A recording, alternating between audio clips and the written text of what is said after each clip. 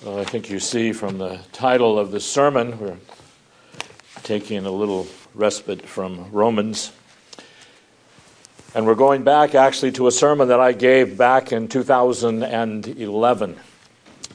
It'll be this week, and then the second part will be next week. And I'm doing this because over the time that I had my surgery and recuperating and then getting COVID and such, I actually got behind on my sermons, and I'm trying to catch up a little bit so that I'm not every week trying to play catch up and giving my the ladies who do my typing conniption fits because of it. So anyway, hopefully we'll be able to do that.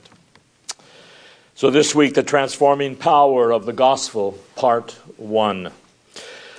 Luke wrote his gospel to give us good and solid reasons for our faith, to give us good and solid reasons to believe in Jesus as our Savior and to serve Him as our Lord. In fact, the reasons that Luke gives us are so self-evident and so irrefutable that not believing in Jesus as our Lord and Savior is not only irrational and inexcusable, it is a defiant and deliberate assault upon the integrity and truthfulness of Jesus Himself. So much so that Jesus said, "He who believes is not condemned, but he who does not believe has been condemned already, because he has not believed in the name," that is, the revealed character and identity of the only begotten Son of God. So then, what are those reasons that Luke gives for believing in Jesus that are so convincing and that remove any doubt whatsoever that Jesus is everything He claims to be, which is the incarnate Son of God who came to seek and to save those who are lost? I don't know of any other passage in the whole Bible that gives more persuasive reasons to believe in the Lord Jesus Christ than the text we are studying today and next week. Luke chapter 7, verses 18 through 35. This passage begins with John the Baptist asking John a question, and then Jesus answering his question. And in this question, we have some of the very best reasons I know for our faith as Christians. But to understand what is going on here in the 7th chapter of Luke, we must first of all remind ourselves of the relationship of these two cousins, John the Baptist the older and Jesus the younger. John the Baptist plays a prominent part in Luke's gospel. For instance, back in the 1st chapter of Luke, it begins with the gospel message of a supernatural prophecy by an angel of the birth and character of John the Baptist. And then when pregnant Elizabeth, John's mother, meets pregnant Mary, who is, of course, the mother of Jesus, the Bible says that the unborn John the Baptist leaped for joy, being filled with the Holy Spirit over the news of Jesus. And remember, as I stated, unborn, still in his mother's womb. Then we have the account of John's birth and of the naming of John. And then after John is named, his father Zacharias, who originally didn't believe his wife was going to have such a great son and was thus struck dumb for a while, finally was able to speak when the child was born, and under the inspiration of the Holy Spirit wrote one of the greatest and most definitive hymns in all of history, the Benedictus, which is a hymn not only explaining John the Baptist's role in preparing the world for Jesus, but explaining that Jesus' birth was God Himself visiting earth, accomplishing eternal salvation for all of His people. Then we read of John's growth and development as a young boy into adolescence, similar to Jesus. In the 3rd chapter of Luke, we read much about the preaching and baptizing ministry of John the Baptist in the wilderness, and of people being converted, repenting, and then being baptized. And we then see some of the themes that he preached on. And then John gives his assessment of Jesus. He says, in essence, as important as I am in the work of God's kingdom, there is one coming after me who is far superior to me, that I'm not even worthy to untie his shoes. Then Luke interjects a comment about John's later imprisonment by Herod. Then we read about John baptizing Jesus. In that baptism, we have the inauguration of Christ into his office of a priest and king. And that brings us then to chapter 7. There are 3 distinct phases of this discussion of the relationship of Jesus and John here.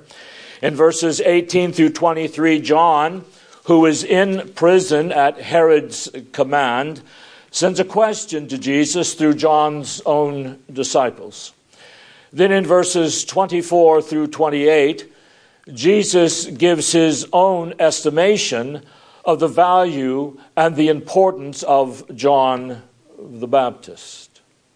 And then in verses 29 through 35, Jesus describes some of the responses people gave to the preaching of John. And later in chapter 9, in a by the way statement, Luke mentions briefly Herod's beheading of John. Now, why did Luke, who is writing a story about Jesus, give such prominence to John the Baptist? Let me ask it another way. Why did Luke place such importance on John and give him more space and more time and more prominence in his gospel than do any of the other gospel writers? And the answer is not really hard to see. It's not profound. The reason John the Baptist has such an important place in Luke's gospel is to highlight the greater glory and the greater importance of the Lord Jesus Christ himself. The greater the significance of John the Baptist, the greater the significance of the Lord Jesus Christ, who was the one John the Baptist came to prepare the way for. In fact, one interesting thing is that of all the gospel writers, Luke is the only one who doesn't give us a record of John the Baptist's death. Here is an important man, and Luke leaves out his death. He alludes to it later on, but there is no record of it as there is in the other Gospels, who give John less prominence. It's almost as if Luke just drops John out of the picture and goes on with his story. Doesn't it seem a bit strange that Luke would not include the record of John's death when you consider his historical significance? Actually, John the Baptist owns his place in the Gospel of Luke and the life of Christ for one reason and one reason alone. And that is the testimony his life made to the significance of Jesus Christ. That is the only reason that he's in the Bible at all, because of the testimony of his life to the significance of Jesus Christ. And beloved, that is all our lives amount to. We owe our place in history, in any way, shape, or form, and any significance our lives may have, to the testimonies our lives make to the greater significance of Jesus Christ. Are you justifying your existence as a human being based on your own accomplishments? Have you come to grips with the fact that the only significance to your life is the witness you give and the witness you are to the incomparable Jesus Christ? Do you consciously live toward that end? Do your children see that devotion in your life? Do you teach them from their earliest days that their only significance as human beings is the testimony they bear to the Son of God? If you have not learned this yet, beloved, you have not yet begun to truly live. If you think your significance as a person is in your intellectual discoveries and pursuits, or in your business ingenuity, or in your popularity, or your financial success, or some other contribution you make that focuses on you and it causes others to remember you, you, my friend, have missed the whole point of your existence. What was it that Jesus said? If anyone wishes to come after me, let him deny himself and take up his cross daily and follow me. For whoever wishes to save his life for himself shall lose it. But whoever loses his life for Christ's sake shall save it. For what shall it profit a person to gain the whole world and lose his own soul? I ask you this very important question today, beloved. Have you lost yourself, given yourself to serving Christ with all that you are, and in advancing the claims of the gospel? Or are you still clinging to yourself? Are you still living like almost everyone else in this world for yourself? Realize that you are here and that you have what you have and you are what you are for one reason alone: the glory and the honor of Jesus Christ.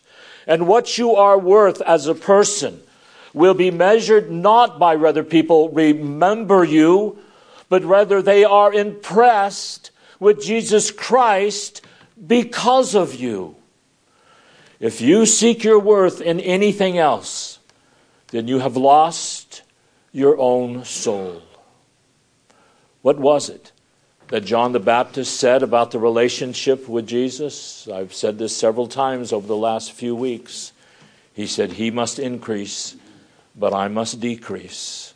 Oh, I had a place in history, he said. It was to prepare the world for Jesus, and Jesus has come. So now my significance and place must fade out of the picture as he increases. And in a secondary sense, that must be the prayer of our hearts. May Christ increase in us as we decrease. May people see not us, but the Lord Jesus Christ in and through us. May that be our goal. May that be our prayer. Now let's look at this inquiry that John the Baptist made of Jesus. Let's look at Luke 7:17. It begins by saying that the disciples of John reported back to him about the miracles that Jesus had performed. He raised the centurion's slave from near death, and he raised the widow of Nain's son from death. These stories were being circulated around the region and had reached John. Notice John is in prison. In Luke 3:19 and 20 it says, "But Herod the Tetrarch was reproved by him, John, on account of Herodias, his brother's wife, and because of all the wickedness of Herod. He added this also unto all by locking John the Baptist up in prison." Then later, at Herod's approval of Salome dancing, he granted her desire of having John beheaded. Here's the picture. of this great man in person, because of his fearless, persistent, and prophetic preaching to the political establishment, calling it to repentance, not only because of Herod's incestuous marriage, but because of all the establishment's wickedness. So here you have John the Baptist calling the political establishment to repentance, not only because of its character and behavior, but also because of its wicked policies. Let me stop and interpose here that this is a great picture of the church's role toward the state. Our responsibility as Christians and the church is to call the state to repentance. And brother, do we ever need this today? When the civil government, either in the character of those in places of power or in the policies of legislation they pass, are evil, that is, they are contrary to the Word of God, then we must call them to account and call them to repent, to turn from their evil ways. Oh yes, you may be imprisoned for such things, and even someday it will come to beheading. But that's okay. That is what it means to be a Christian. As a Christian, you are called to proclaim evil as evil, no matter the consequences. And here's a picture of John the Baptist addressing the political establishment, calling it to repentance, being imprisoned, and later killed for it. So he sends a message through his disciples to Jesus. And he says in verses 19 and 20, "Are you the coming one?" Or as it literally states in Greek, "Are you the expected one who is to come? Or should we look for someone else?" Now I want you to notice that in this passage, Luke refers to Jesus Christ as the Lord, because he knows exactly who he is. And we'll see more of this in just a moment. John says, "Are you the expected one who is coming? Are you the coming one?" That is a specific messianic title. The coming one, the one who is coming, is used for the Messiah in both the Old Testament and the New Testament. Psalm 118, for instance, says, "Blessed is the one who is coming," speaking of the Messiah, "in the name of the Lord." Remember what John the Baptist said in his preaching in the 3rd chapter of Luke. He said, "As for me, I baptize you with water, but the coming one is mightier than I, and he will baptize you with the Holy Spirit and with fire." And in the book of Revelation, the Lord God Almighty himself is said to be the one who is and who was and the one who is coming, the ever-coming one. So John sends his disciples to Jesus to ask, "Are you the one who is coming? Are you the expected one? Are you the one who was promised throughout the Old Testament to be the Messiah?" Then Jesus gives his answer. Now remember, John and Jesus are relatives. And John had a powerful ministry preparing the way for Jesus. He was also in prison for being faithful to Jesus. But he is perplexed over something and sends his dear cousin and Savior and Lord this inquiry. And he says, "All I want to know is, are you the one who is coming? Or should we look for another?" Now notice Jesus' answer to him. He says in verse 22, "Go and report to John what you have seen and heard. The blind receive sight, the lame walk, the lepers are cleansed, the deaf hear, the dead are raised up, the poor have the gospel preached to them." Now, first of all, why did John ask the question? Well, some commentators make a superficial comment about this passage. And they say simply that there was a breakdown in John's faith. And he wanted to be reassured that after all the years of pointing people to Jesus, that he wasn't mistaken. I think that is reading something into the text that is not there. For me, that is even difficult to imagine. These two men were cousins and close friends and had been sharing the same ministry for 30 years. And John was a prophet. He was a mouthpiece of God. The message he had about Jesus, who was the great baptizer of the Holy Spirit, the Messiah, the one who was coming, he got from God himself. He knew exactly who Jesus was. In fact, if he had any serious doubt about Jesus as being the Messiah, he most certainly wouldn't have sent his disciples to Jesus to find out if he was. In verse 21, where Luke interjects a comment, it is almost as if Luke is coming to his defense and saying, John didn't have any reason to doubt Jesus. And then later on in the text, Jesus gives his own estimation of John as being far more than a prophet. So I don't think John sent the question to Jesus because he lost his faith or there was some kind of breakdown. I think if we look carefully at the text, we can find another reason. John was obviously perplexed about something. That is obvious. John had a question in his mind that he needed to settle.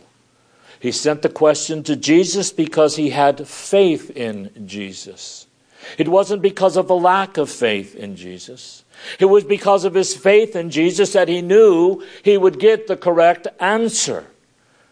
It had just been reported to him about Jesus performing all the miracles of kindness and compassion and raising the dead and healing the sick and other acts of love and kindness for people. Perhaps his perplexity came from the fact that Jesus wasn't doing anything that had the nature of judgment. Jesus was doing all these loving things for people, which the Messiah was supposed to do, but the Messiah was also supposed to judge people and condemn them. Remember, John himself preached not only that all would see the salvation of the Lord, but he also preached concerning Jesus, that the axe is already laid to the root of the trees. Every tree, therefore, that does not bear good fruit is cut down and thrown into the fire. So I think there's a better reason for John's question, and that is this. He is saying, in essence, Jesus, I have seen your compassion.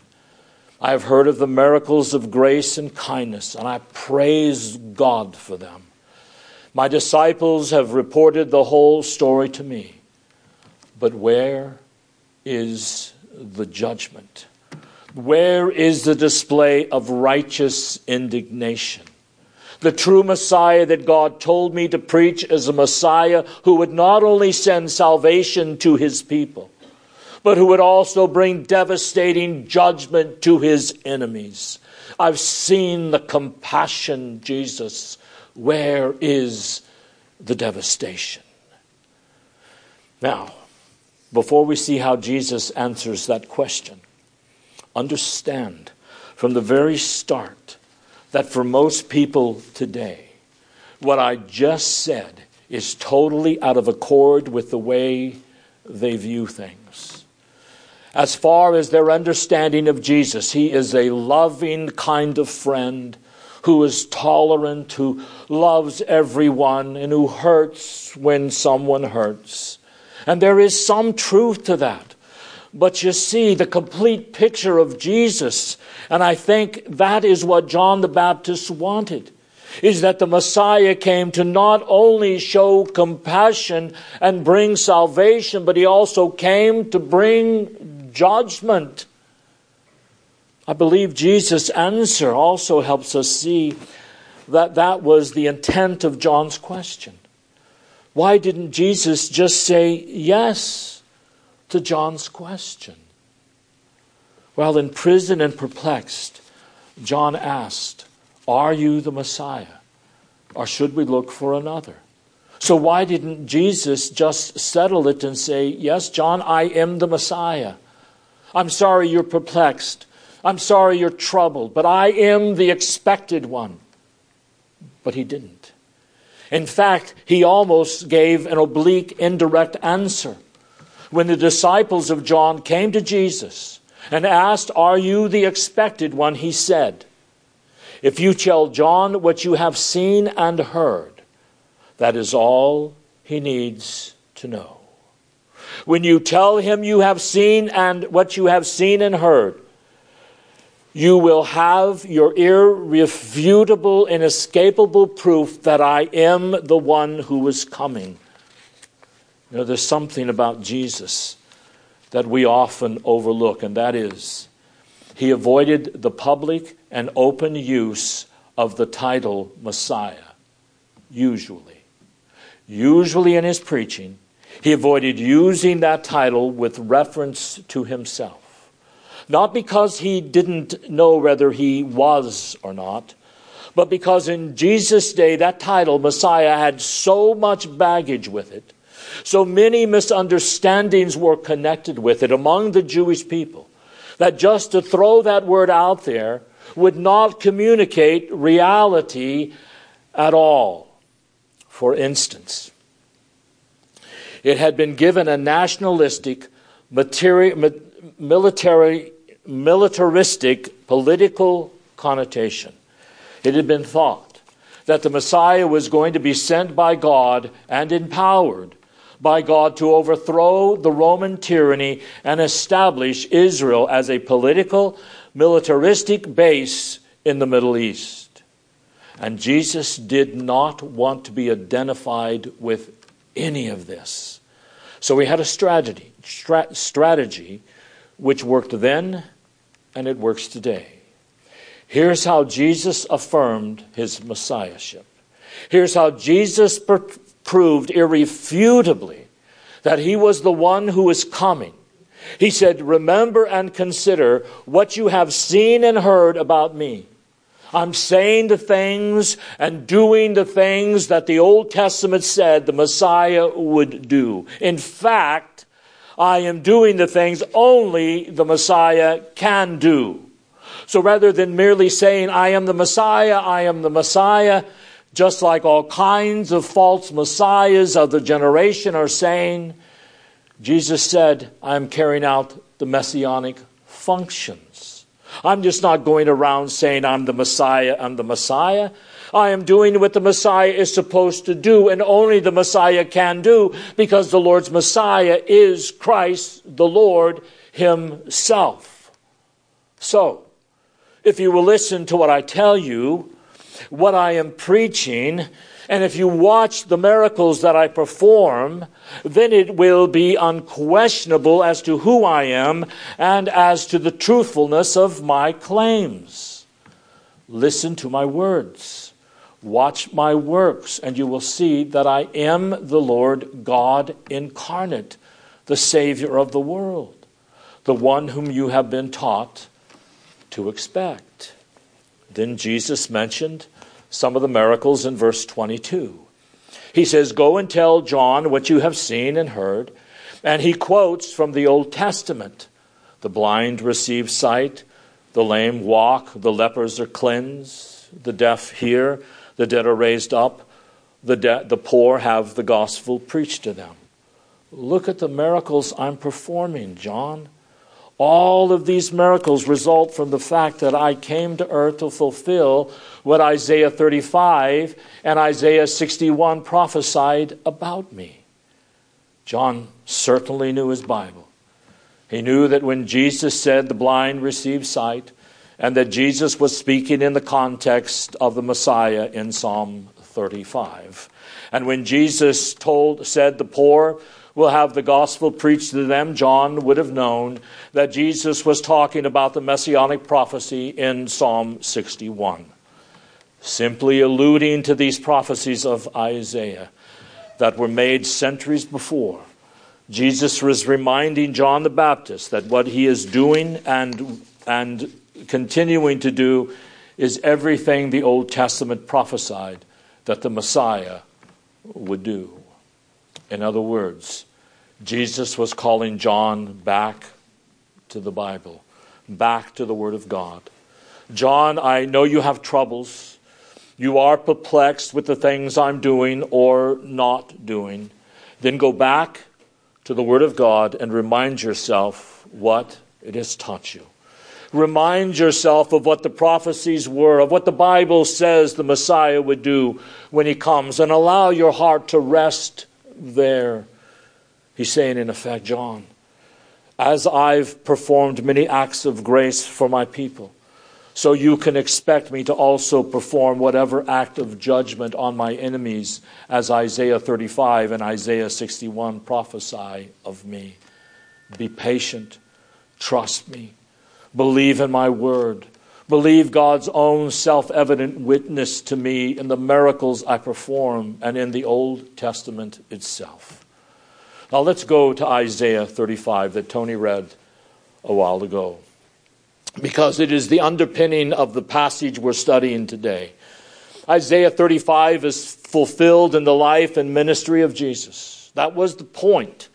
Jesus, are you the coming one, or do we look for another? John, remember what you saw and heard. Blind men receive sight, the lame walk, and the dumb have their tongues loosed. I came to fulfill Isaiah 35.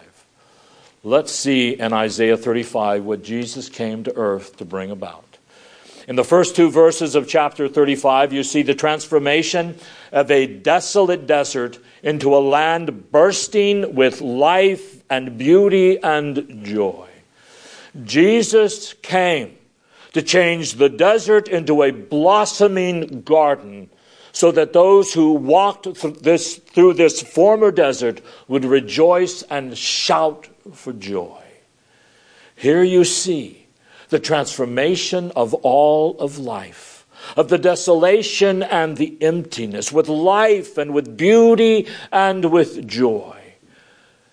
That is, not only individuals and not only socially, but also cosmically in every area of life, spiritually, socially, cosmically, physically.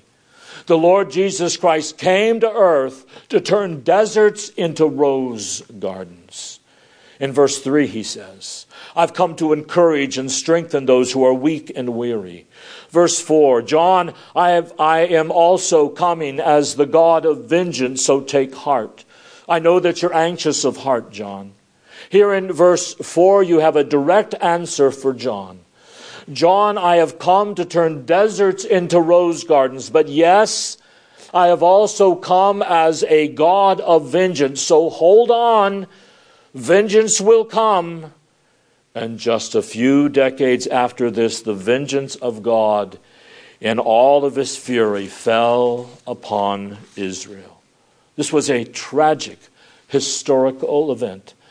The Bible says the likes of which had never taken place in history, and would the likes of which will never take place again in history, when the Lord Jesus Christ acted like the Messiah and burned Jerusalem to the ground.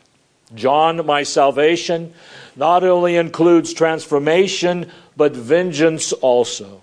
I am coming to save my people, but I'm also coming to destroy my enemies. Let me stop here and say that in all our prayers for our nation, we must pray that the Lord Jesus Christ would not only come to act as a God of salvation for the penitent, the broken, those who are convicted of their sins, and for those who love God, but that he would come also as a God of vengeance upon all those who persist in assaulting his moral order. Then in the 5th and 6th verses of Isaiah 35, Jesus speaks of the transformation and the restoration of all of life. He says he is coming to wipe clean the earth of all of his enemies by bringing judgment upon them. And in wiping them clean, he is going to bring restoration to every area of life. The theme of the book of Luke is the comprehensive nature of salvation. Jesus isn't just a personal Savior. He came to be a cosmic Savior. Not just to transform individuals subjectively, but to transform the entire life of mankind on this planet. Jesus Christ came to transform and to save souls, bodies, families, cultures, science, economics, political institutions, the arts, the environment, the future, because all these things belong to Him. And He came to transform and to save them from the destructive effects of evil. Evil ideas, evil behavior, evil motives, evil interpretations, evil goals, evil assumptions, evil conclusions.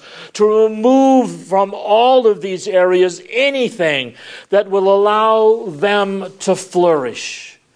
And therefore, as Christians, our task is to go into this world in all of its beauty and all of its variety, and to claim it for the sake of Christ the King, who came to earth to change the desert of this world into a glorious garden of flowers, who came to transform every area of life. And so we must involve ourselves in science, economics, politics, the arts, every single area of life, praying that God would give us the strength to find out what it is in that area. What kind of false anti-Christian thinking and living is in that area that is causing it to dry up, and then to replace it by the grace of God with an approach to life and an approach to science and culture and history and all the rest of life, which is based on the Word of God. Then the world, as it sees all these disciplines dry up on the vine because of their evil assumptions and evil motives, will watch bewildered as Christians study and involve themselves in all these various areas of life.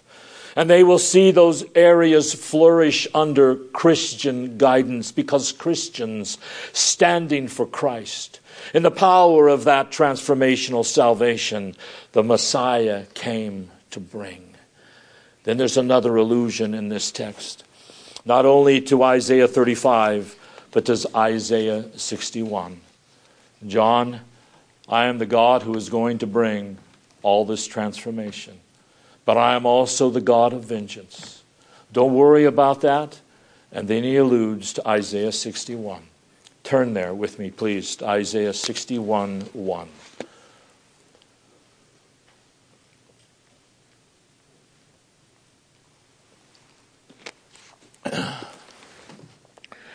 This is a messianic prophecy. The Spirit of the Lord God is upon me, Jesus Christ, because the Lord hath anointed me to preach good tidings, or the good news of the gospel, unto the meek. He has sent me to bind up the brokenhearted, to proclaim liberty to the captives, and the opening up of the prisons to them that are bound, to proclaim the acceptable year of the Lord. John, just listen. Just listen to my preaching. Jesus says, John, look at my miracles. They are irrefutable proof that I am the Messiah. You need no other confirmation. And if I am going to preach the good news to the poor and the afflicted, I am going to bind up the brokenhearted. If I'm going to proclaim liberty to the captives and freedom to the prisoners and proclaim the acceptance of the year of the Lord, now look at the second part of verse 2. Then I'm also going to bring in the day of the vengeance of God. Vengeance will come. Vengeance is mine. I will repay, says the Lord. I'm going to do it, John. And now the question is, Who are the meek? The poor here. Back in Luke 7, when Jesus says, I came that the blind might receive sight, the lame walk, the lepers cleanse, the deaf hear, the dead raised, the poor have the gospel preached to them. Who are the poor? To whom is he referring here? Is he simply saying, as most people would say in their superficial study of the Word of God, that Christ came to identify with those who are in poverty all over the world? Back in the 4th chapter of Luke, Jesus preached on this passage in Isaiah 61, and he applied it to himself. He said, my presence in human history is the beginning of the fulfillment of Isaiah 61. And this great restoration of all of life that the Messiah came to bring has begun. I have come to bring salvation to the poor who are oppressed and enslaved and humiliated. You see in that passage in Luke 4, Jesus was not referring to those who are poverty-stricken all over the world, but those who are suffering the worst poverty of all, the poverty of apostasy and judgment. When a nation is apostate and turns its back on the living God, it's poverty-stricken. It may not look like it at first. There may be this wonderful facade, but behind it are dead men. And then judgment finishes off for the reprobate what apostasy began. So both apostasy, that is a turning from God in our hearts, and the judgment of God upon the impenitent impoverishes and it breaks and humiliates. Let me give you one text from Isaiah 10, verses 1 and 2. Woe unto them that decree unrighteous decrees, and that write grievousness which they have prescribed. Turn aside the needy from the judgment, and take away the rights from the poor of my people. The point is, God has an argument with those in places of political power who treat his people with injustice and who oppress them and limit their freedom by evil statutes and the usurpation of power over them. But at the same time, there's something else that we should remember, and that is apostasy impoverishes. And the reason that the church is under the yoke of tyranny and oppression politically and socially and economically is because she is going through spiritual declension. The spiritual condition of the church. And this is one of the most important things I can tell you. The spiritual condition of the church determines the political and social and economic condition of the nation in which that church exists. Again, put this deep in your mind.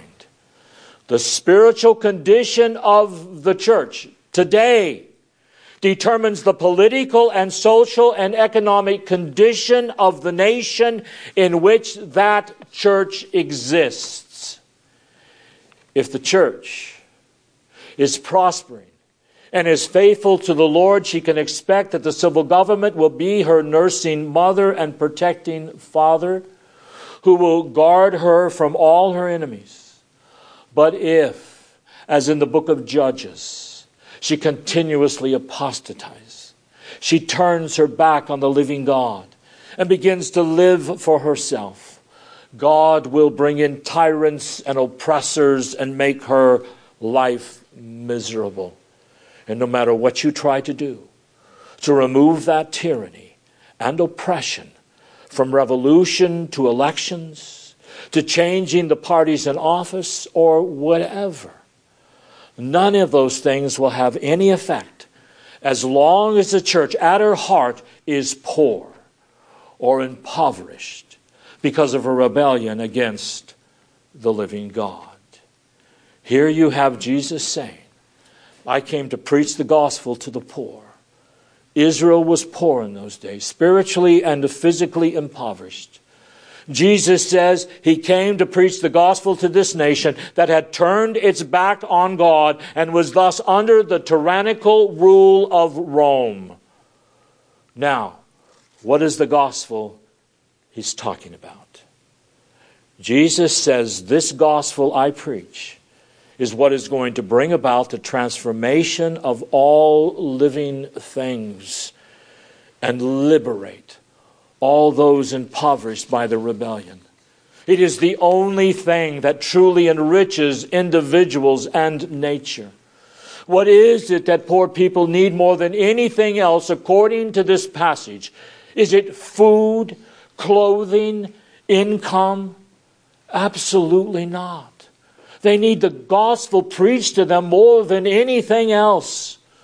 The most important thing those who are impoverished by their apostasy against the living God need, regardless of how that apostasy shows up in their lives, is for the gospel of the Lord Jesus Christ to be preached to them.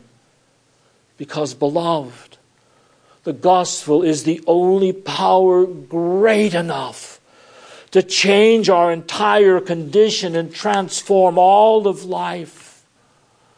Oh, there will always be slaves and the impoverished who will bow the knee to the tyranny of the state and to degeneracy because they refuse to hear and believe and live out the gospel of Jesus Christ in their lives, including a great many of those who call themselves Bible-believing Christians.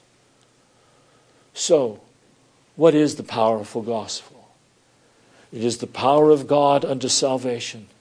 And next week we're going to look at it in more detail, for it's something that Jesus alludes to in our text. And personally, I believe it is something we need to examine in detail as we face another election year.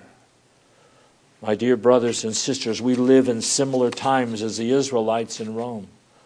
The church has denied its one true king and his lordship for ease and affluence and things, instead of denying ourselves and submitting our all to him. And because of that, you can no longer deny this and stick your head in the sand. America is in dire circumstances. And unless we, the church of the Lord Jesus Christ, understand fully the power of the gospel and firmly commit ourselves to live it out in our lives, we will suffer for generations under the hands of an ugly tyranny. Please, do not be naive and think it cannot happen here. So next Sunday we will spend our time searching for passages in Isaiah to see how he explains the transforming power of the gospel of our one Lord and Savior and King, Jesus Christ. Amen. Let us pray. Father God, we live in desperate times, similar to those of Israel in the time of Jesus. We too have gone astray and turned our backs on you, whoring after the gods of pleasure and ease and affluence and power, thinking we know better how we should live our lives than you. And then, Lord, we have the gall to sit back and complain when our national economy is in the trash and our personal debt is more than we can handle. And as a result, we can no longer afford what we have grown accustomed to. We grumble when the words of the ungodly fill the streets with degenerate and riotous behavior. We scream foul when our elected officials seek to answer our dilemma with more evil statutes.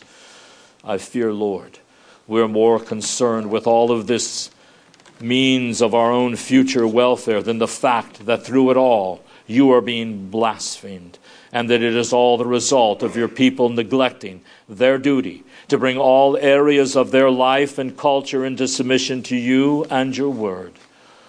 Oh, forgive us, Father, and embolden us to stand firmly on the rock of Christ, marching against the gates of hell and trampling all evil under our feet as we fearlessly preach your transforming gospel message without compromise for Christ's sake. Amen.